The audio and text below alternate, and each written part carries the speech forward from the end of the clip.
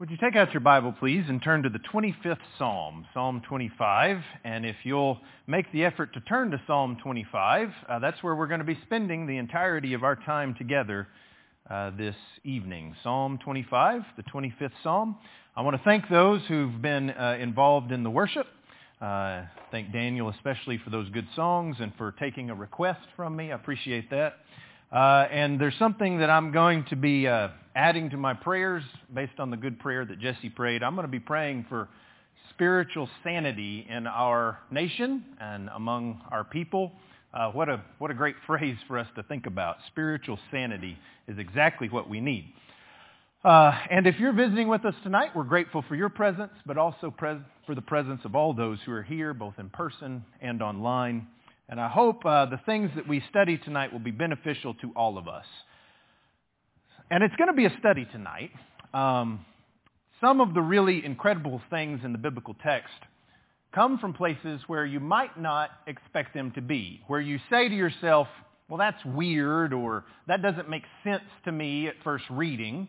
And the lesson tonight was inspired by just such an occurrence for me. I was listening to a podcast by Tommy Peeler on the Psalms. He's going through the Psalms one at a time. And this was several months ago, in fact, when I first listened to the podcast on Psalm 25. And it was just kind of a throwaway line that he had in this podcast. He said, Psalm 25 is an acrostic poem, but it is incomplete. Now, just as a reminder, an acrostic poem is the kind of poem where each line begins with the letters of the Hebrew alphabet in order. And so just like we think about our alphabet, it's like the first line begins with A, the second line begins with B, the third line begins with C, so on and so forth. And we have a number of acrostic psalms in our Bibles. The most famous of which is Psalm 119, which actually has 8 verses and each for each letter, and each of those 8 verses begin with that letter in the Hebrew alphabet. So this is not an unusual thing in the book of Psalms especially, but it is unusual to have an acrostic poem that is incomplete. And so I started looking into that, and I said to myself, that's weird. Why would it be incomplete? Especially when I think about God's Word and anything being missing or incomplete. I think about Psalm 119 and all of those verses that begin with all those letters. David couldn't find, one word to begin each of these verses with the right letter of the Hebrew alphabet. And this is inspired by the Holy Spirit. So what's going on here? Why is this acrostic incomplete? So what I want to invite you to do is come on a journey with me through the weirdness and wonderfulness of Psalm 25. We were having some technical troubles this morning, and again this evening with the PowerPoints. I thought I was going to have to get up here and preach without PowerPoint, and I was going to be really sad because I worked really hard on this. Boom. Completing the incomplete message of David, right? Now we all get to share in that together. But that's what it seems like. When we first read Psalm 25 and think about this acrostic being incomplete, we say, well, is his message incomplete? I don't believe that it is. And I believe that this incompleteness is intentional by David to get a message across to us. So let's read this psalm together, Psalm 25. And as we read, I want you to look in your Bible and listen with your ears for 2 things. Number 1, I want you to listen for repeated words. He repeats the same word several times in this psalm in a number of different instances. Often they're in groups of 3s. Sometimes they're in groups of 4s. Sometimes it's groups of 2s with another word that's very, very similar. So listen for those repeated words. But the second thing that I want you to do that's going to come in handy for us, I want you to listen to when David changes from the second person addressed to God, to you, O Lord, I'm saying these things, I'm addressing God, and then he switches to the third person and just talks about God. So he teaches us his way. So you hear that? So a change from the second person to the third person and then repeated words. Let's read together, beginning in verse 1 of Psalm 25, a psalm of David. To you, O Lord, I lift up my soul. O my God, I trust in you. Let me not be ashamed. Let not my enemies triumph over me. Indeed, let no one who waits on you be ashamed. Let those be ashamed who deal treacherously without cause. Show me your ways, O Lord. Teach me your paths. Lead me in your truth and teach me, for you are the God of my salvation. On you I wait all the day. Remember, O Lord, your tender mercies and your loving kindnesses, for they are from old. Do not remember the sins of my youth, nor my transgressions. According to your mercy, remember me, for your goodness' sake, O Lord. Good and upright is the Lord. Therefore he teaches sinners in the way. The humble he guides in justice, and the humble he teaches his way. All the paths of the Lord are mercy and truth to such as keep his covenant and his testimonies. For your name's sake, O Lord, pardon my iniquity, for it is great. Who is the man that fears the Lord? Him shall he teach in the way he chooses. He himself shall dwell in prosperity, and his descendants shall inherit the earth. The secret of the Lord is with those who fear him, and he will show them his covenant. My eyes are ever toward the Lord, for he shall pluck my feet out of the net. Turn yourself to me and have mercy on me, for I am desolate and afflicted.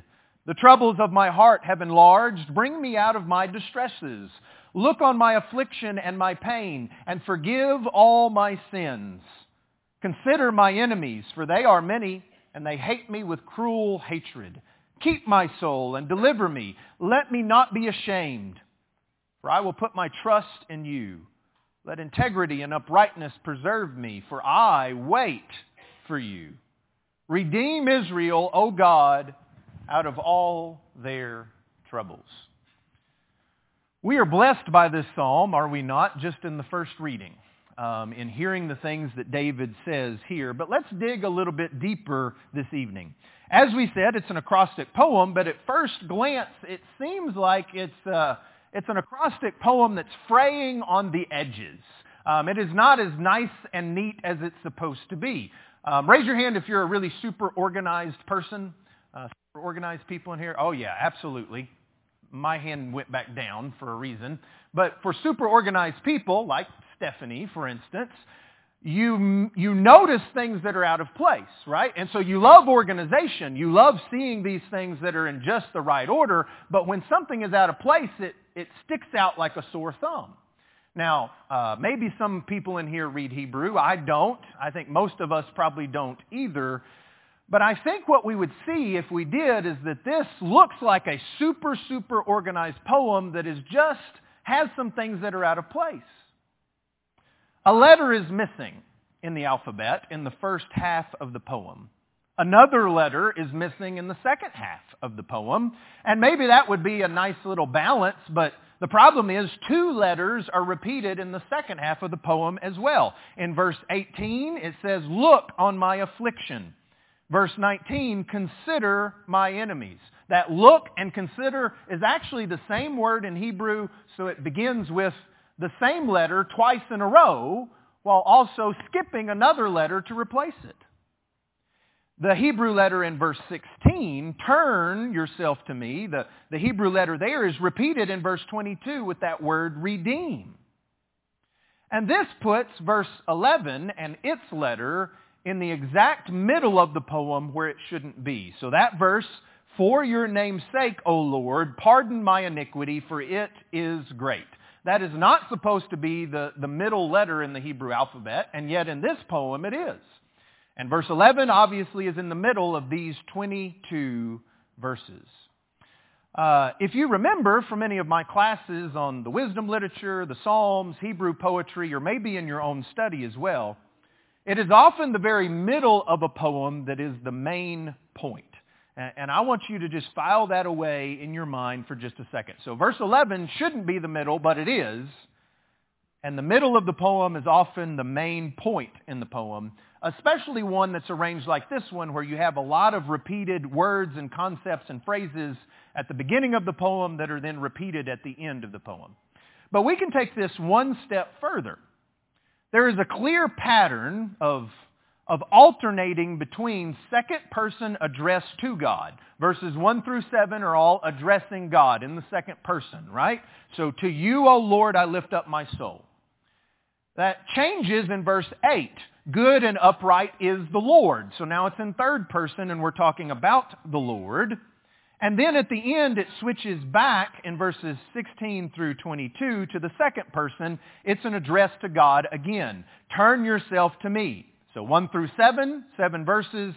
16 through 22, 7 verses. And then in the middle, we have 8 through 15. 8 verses that are all in the third person talking about God, except for verse 11. For your name's sake, O Lord, pardon my iniquity, for it is great. Randomly, he switches back to the second person. And if we look at the content of those sections, verses 1 through 7 and verses 16 through 22, we have all of these repeated verses. The words ashamed, wait, trust, soul, enemies, mercy, and more are all repeated at the beginning and the end of this poem. And verses 8 through 15 all kind of go together. They're about fearing the Lord and being humble and keeping His covenant. And the interesting thing is, verses 8 through 15 are all describing this person who is doing what God wants him to do, keeping God's covenant, listening to God, except for verse 11. For your name's sake, O Lord, pardon my iniquity, for it is great. I'm not doing what you've told me to do. And so, if we could just take verse 11 out, you know what we would have? We would have 7 verses, 7 more verses that all go together, and then 7 more verses at the end that make a nice little sandwich. But that's not what we have. Verse 11 is still in there. It doesn't fit the pattern. It is an interjection in the very middle of the psalm.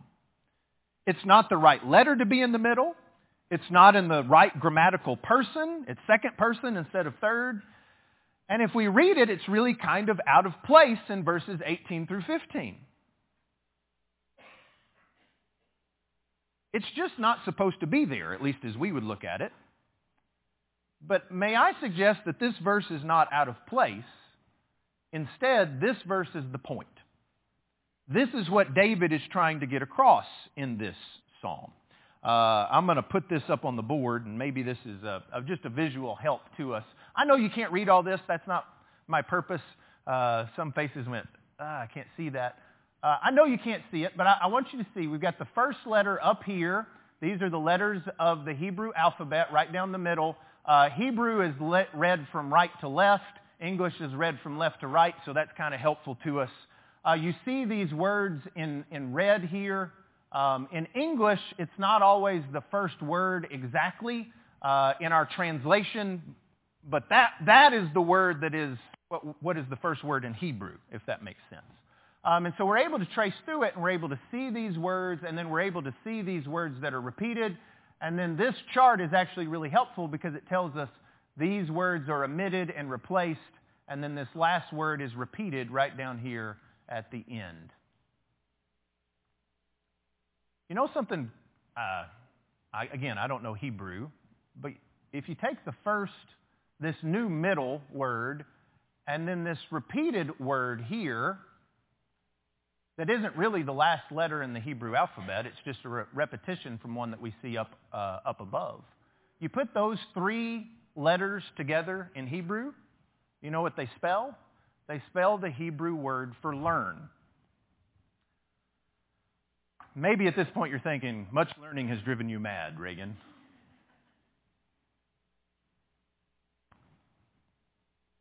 But the psalmist seemingly, intentionally, rearranged all this to spell that word, and he intended for our eye and our ear and our thoughts to go to verse 11 because it sticks out like a sore thumb. So what is it that we are supposed to learn? Well, let's read verse 11 again. For your name's sake, O Lord, pardon my iniquity, for it is great. Have you ever felt like this? David began this psalm talking about how he should not be ashamed, right? Verses 1 through 3. To you, O Lord, I lift up my soul. Oh my God, I trust in you. Let me not be ashamed. Let not my enemies triumph over me. Indeed, let no one who waits on you be ashamed. Let those be ashamed who deal treacherously and without cause. God, don't let me be ashamed. Let those who deal treacherously, who don't follow your word, let them be ashamed. And then in verse 11 he says, pardon my iniquity, for it is great.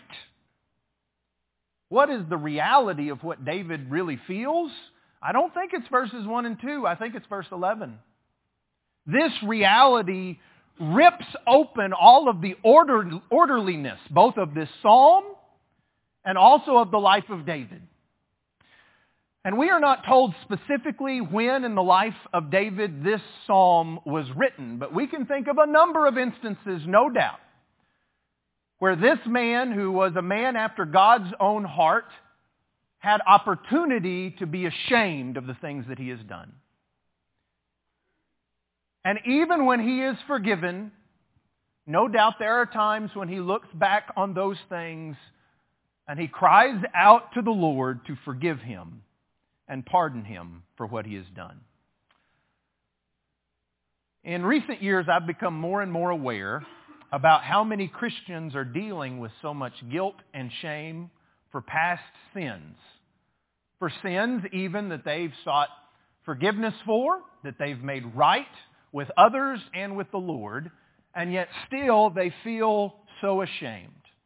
Who, though they should be forgiven by God, and maybe they even know intellectually that they are forgiven by God, are having a hard time moving on from their sin.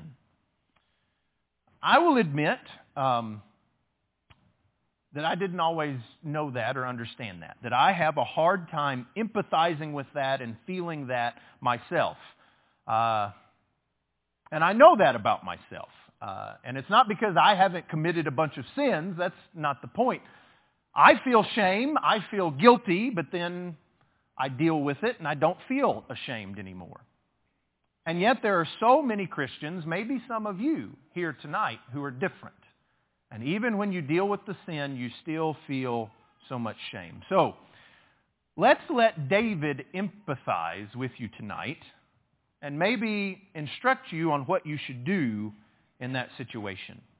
The answer to being ashamed when we should be. And let's not just gloss over the fact that being ashamed is something that we should feel when we have transgressed against God, when we've sinned against Him and others, and we have not made that right. That God put that shame into us when sin came into the world, and it serves a purpose in bringing us back to Him. But the answer to being ashamed and also getting past shame that shouldn't be there begins, as most things do, with God and who He is. Verse 11 again. Why is it that David calls on God to forgive, to pardon his iniquity, for it is great? He says, for your name's sake, O Lord. Why is God pardoning? It is for His name's sake. The psalmist's ultimate appeal is to God's character, to who God is. And God's name represents both who He is and also the authority that He has. And so the psalmist is calling out to the Lord, and for your name's sake, for who you are and the character that you have, but also because you have the authority to actually do this, to actually pardon my iniquity, I am crying out for your name's sake to pardon my iniquities, despite how great, how many, how terrible they are. And so that is the psalmist's appeal. And if we are going to get to a point where we trust in the Lord and we are not ashamed, This is where it has to begin. And so what I want us to do is, I want us to consider three things about God from this psalm, and those three things each demand something from us.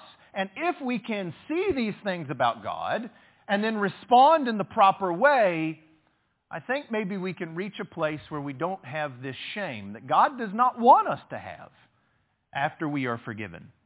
So, the first thing that I want us to see is that God teaches and leads. This is the kind of God that He is. He has the authority to teach. He has the authority to lead. But it is showing His goodness that He is willing to do that He is willing to reveal His will to us and reveal what is best for us. A number of verses that we could read from this psalm. Notice verses 4 and 5. Show me your ways, O Lord. Teach me your paths. Lead me in your truth and teach me. For you are the God of my salvation. On you I wait all the day. God is the one who is teaching us. And He teaches us even when we are sinners. Verse 8. Good and upright is the Lord, therefore He teaches sinners in the way. The humble He guides in justice. The humble He teaches His way. All the paths of the Lord are mercy and truth to such as keep His covenant and His testimonies, to those who are taught by Him. And then if we drop down to verse 21, if we are taught by Him, let integrity and uprightness preserve me, for I wait for you. So God teaches us and God leads us. That's who He is. So what should our response be? There's a number of ways that we might put this, and obviously there's going to be some overlap between these concepts. But may I apply this idea of waiting on the Lord in a slightly different way than what we normally do? I think sometimes we think about waiting on the Lord and we say, well, I'm going through a hard time in my life. There's a lot of difficulty and distress and sorrow and hardship that I'm going through right now, and I need to wait on the Lord. I need to wait on His deliverance. I need to wait on Him to bring about what needs to happen in this situation. And that's true, and sometimes that phrase is used in that way. But I think another way that we can apply this phrase is the idea of we are waiting on the Lord instead of, if you're not waiting on somebody, what are you doing? You're going on ahead of them, right? You're not waiting on them. You're not waiting for them to tell you what to do, not waiting for them to act. You're going ahead of them. When I was growing up, my grandmother kept myself and my sister and two other of the cousins who were all the same age, she kept us every summer. And my grandmother was the fastest walking person who has ever lived. I mean, she could have entered the Olympics in speed walking, I think. And her expectation for us as grandchildren were to keep up with her, to keep up with her. And you notice that this passage is not saying the Lord is waiting on us, although He does that. Our responsibility is to wait on the Lord. We need to keep up with the Lord. But my grandmother also had this thing in mind. When she stopped, the expectation was the rest of us stop too. We're not going on ahead of her either. And so she expected us to keep up with her, and she expected us not to go ahead of her. And so too when it comes to God and the things of God and the things that He teaches, the way that He leads, He expects us not to go ahead of Him, and He expects us not to lag behind Him. God is anxious to teach us, but we have to be the kind of people who can be taught. The kind of people who are, to use the analogy of waiting on Him, the kind of people who are in step with the Lord. And if we are in step with Him, we will see that He wants to teach us and He wants to lead us. He is not there just to judge and condemn us, as so often we get into this cycle when it comes to the shame that we feel. God teaches and leads, so wait on Him and stay in step with Him. Secondly, we see in this psalm that God is trustworthy. It begins there in verse 1. To you, O Lord, I lift up my soul. What is being described there? I lift up my soul. Well, just one psalm earlier in Psalm 24 and verse 4, it gives us a good contrast with this idea. he who has clean hands and a pure heart may come to the Lord and stand in the holy place, who has not lifted up his soul to an idol. And so this idea of lifting up your soul, that can apply to lifting up your soul to God. It can apply to lifting up your soul to an idol.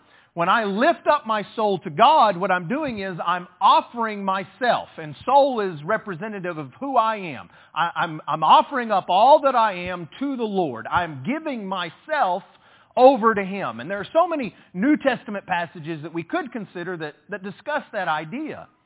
I am placing my life and my being in the Lord's hands. Another way of saying that is, I'm trusting in God by giving myself over to Him. That's exactly what he says in verse 2. Oh my God, I trust in you. And the reason why we can trust in God is because He is trustworthy. If we go down to verse 15, my eyes are ever toward the Lord, for He shall pluck my feet out of the net. I'm supposed to wait on Him. That means go where He teaches, follow where He leads. Well, why should I do that?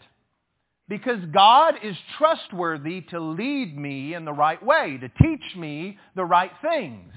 And that means sometimes that there are going to be dangers on the road, and God is the one who can pluck us out of those things. The image is of a net that's going to entrap us. And, you know, we've all saw movies growing up maybe where somebody's walking along and what happens? They step on something and then the big net comes up and grabs them, right? Well, that's kind of the image here, except God is the one who is taking your foot and getting it out of that net before it has opportunity to do that. We drop down to verse 18. Look on my affliction and my pain, and forgive all my sins. Consider my enemies, for they are many, and they hate me with cruel hatred. Keep my soul and deliver me. He says, I lift up my soul to you. Now what does he say? I've given it to you. Keep it. You're the one who can hang on to it and make it right. Deliver me. Let me not be ashamed, for I put my trust in you. This is maybe the easiest one for us to say, what should we do? If God is trustworthy, what should we do? We should trust Him. We should trust Him that He knows best. We should trust Him that when He says we're forgiven, we're forgiven. We should trust Him that He has the authority and the right by His name's sake to forgive us and then to lead us down the right path. One of my favorite ways of expressing this is what we see in verses 6 and 7 of this psalm. Remember, O Lord. Did you hear that word repeated 3 times in these 2 verses? Remember, O Lord, your tender mercies and your loving kindness, for they are from old. Do not remember the sins of my youth, nor my transgressions. According to your mercy, remember me for your goodness' sake, O Lord. We are having to trust God that He remembers and He forgets the right things because of who He is. That He remembers that He is a God of tender mercy and loving kindness. That when we seek forgiveness, He does forget the sins of our youth and our transgressions. And yet at the same time, He remembers us. Sometimes I fear that we think that God only will remember us because of our sins. Oh yeah, Reagan, I know him. I know the things that he's done. When in actuality, it is just the opposite. He remembers us for His goodness' sake, because He is good and upright. And though we are sinners, He has taught us His way. And He remembers us fondly as His children to protect us and to save us. And that's the last thing that I want us to think about from this psalm, that God forgives and God saves. Let's just read straight through verses 8 through 15. Good and upright is the Lord. Now he says, for your goodness' sake, O Lord, the end of verse 7. And then he says, well, goodness' sake, this is what God is. He is good. Good and upright is the Lord. Therefore He teaches sinners in the way. The humble He guides in justice, and the humble He teaches His way. Because God is good and upright, He does this. All the paths of the Lord are mercy and truth to such as keep His covenant and His testimonies. For your name's sake, O Lord, pardon my iniquity, for it is great. Who is the man that fears the Lord? Him shall He teach in the way He chooses. He himself shall dwell in prosperity. This man shall. And his descendants shall inherit the earth. Well, that's just what Jesus said at the beginning of the Sermon on the Mount. The meek are going to inherit the earth. The secret of the Lord is with those who fear Him, and He will show them His covenant. My eyes are ever toward the Lord, for He shall pluck my feet out of the net. God forgives and saves, and we see that over and over and over in this psalm. But what is required of us? Well, we have to humble ourselves, and we have to fear Him.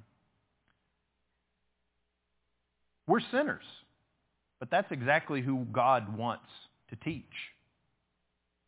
We are those who have great iniquity, but that is exactly who God wants to pardon.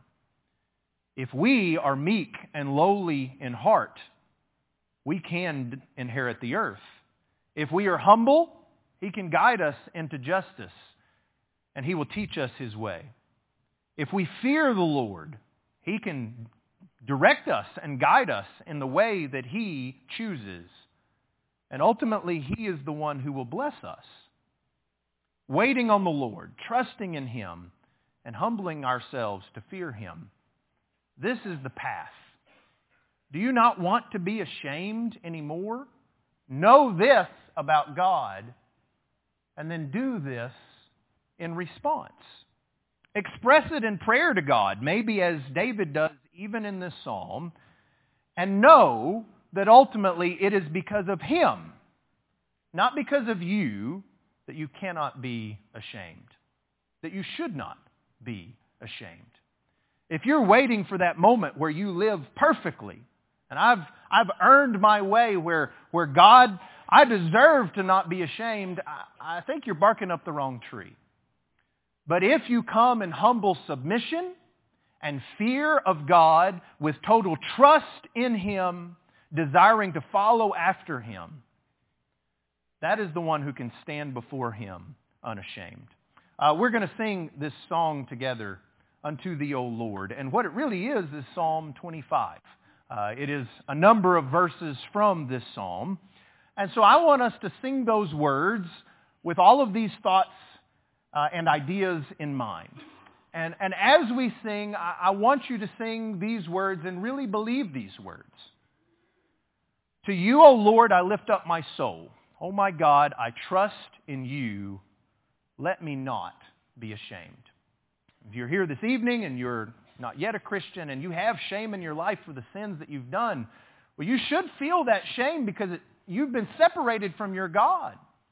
But that shame can be dealt with if you will come to Jesus Christ, and He can forgive you of all iniquity.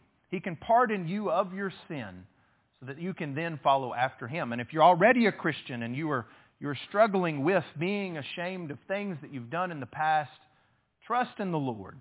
Follow after Him and know that He does forgive. And if we can help you, if we can pray for you, if we can pray with you, we invite you to come now while together we stand and while we sing. Unto Thee, O Lord.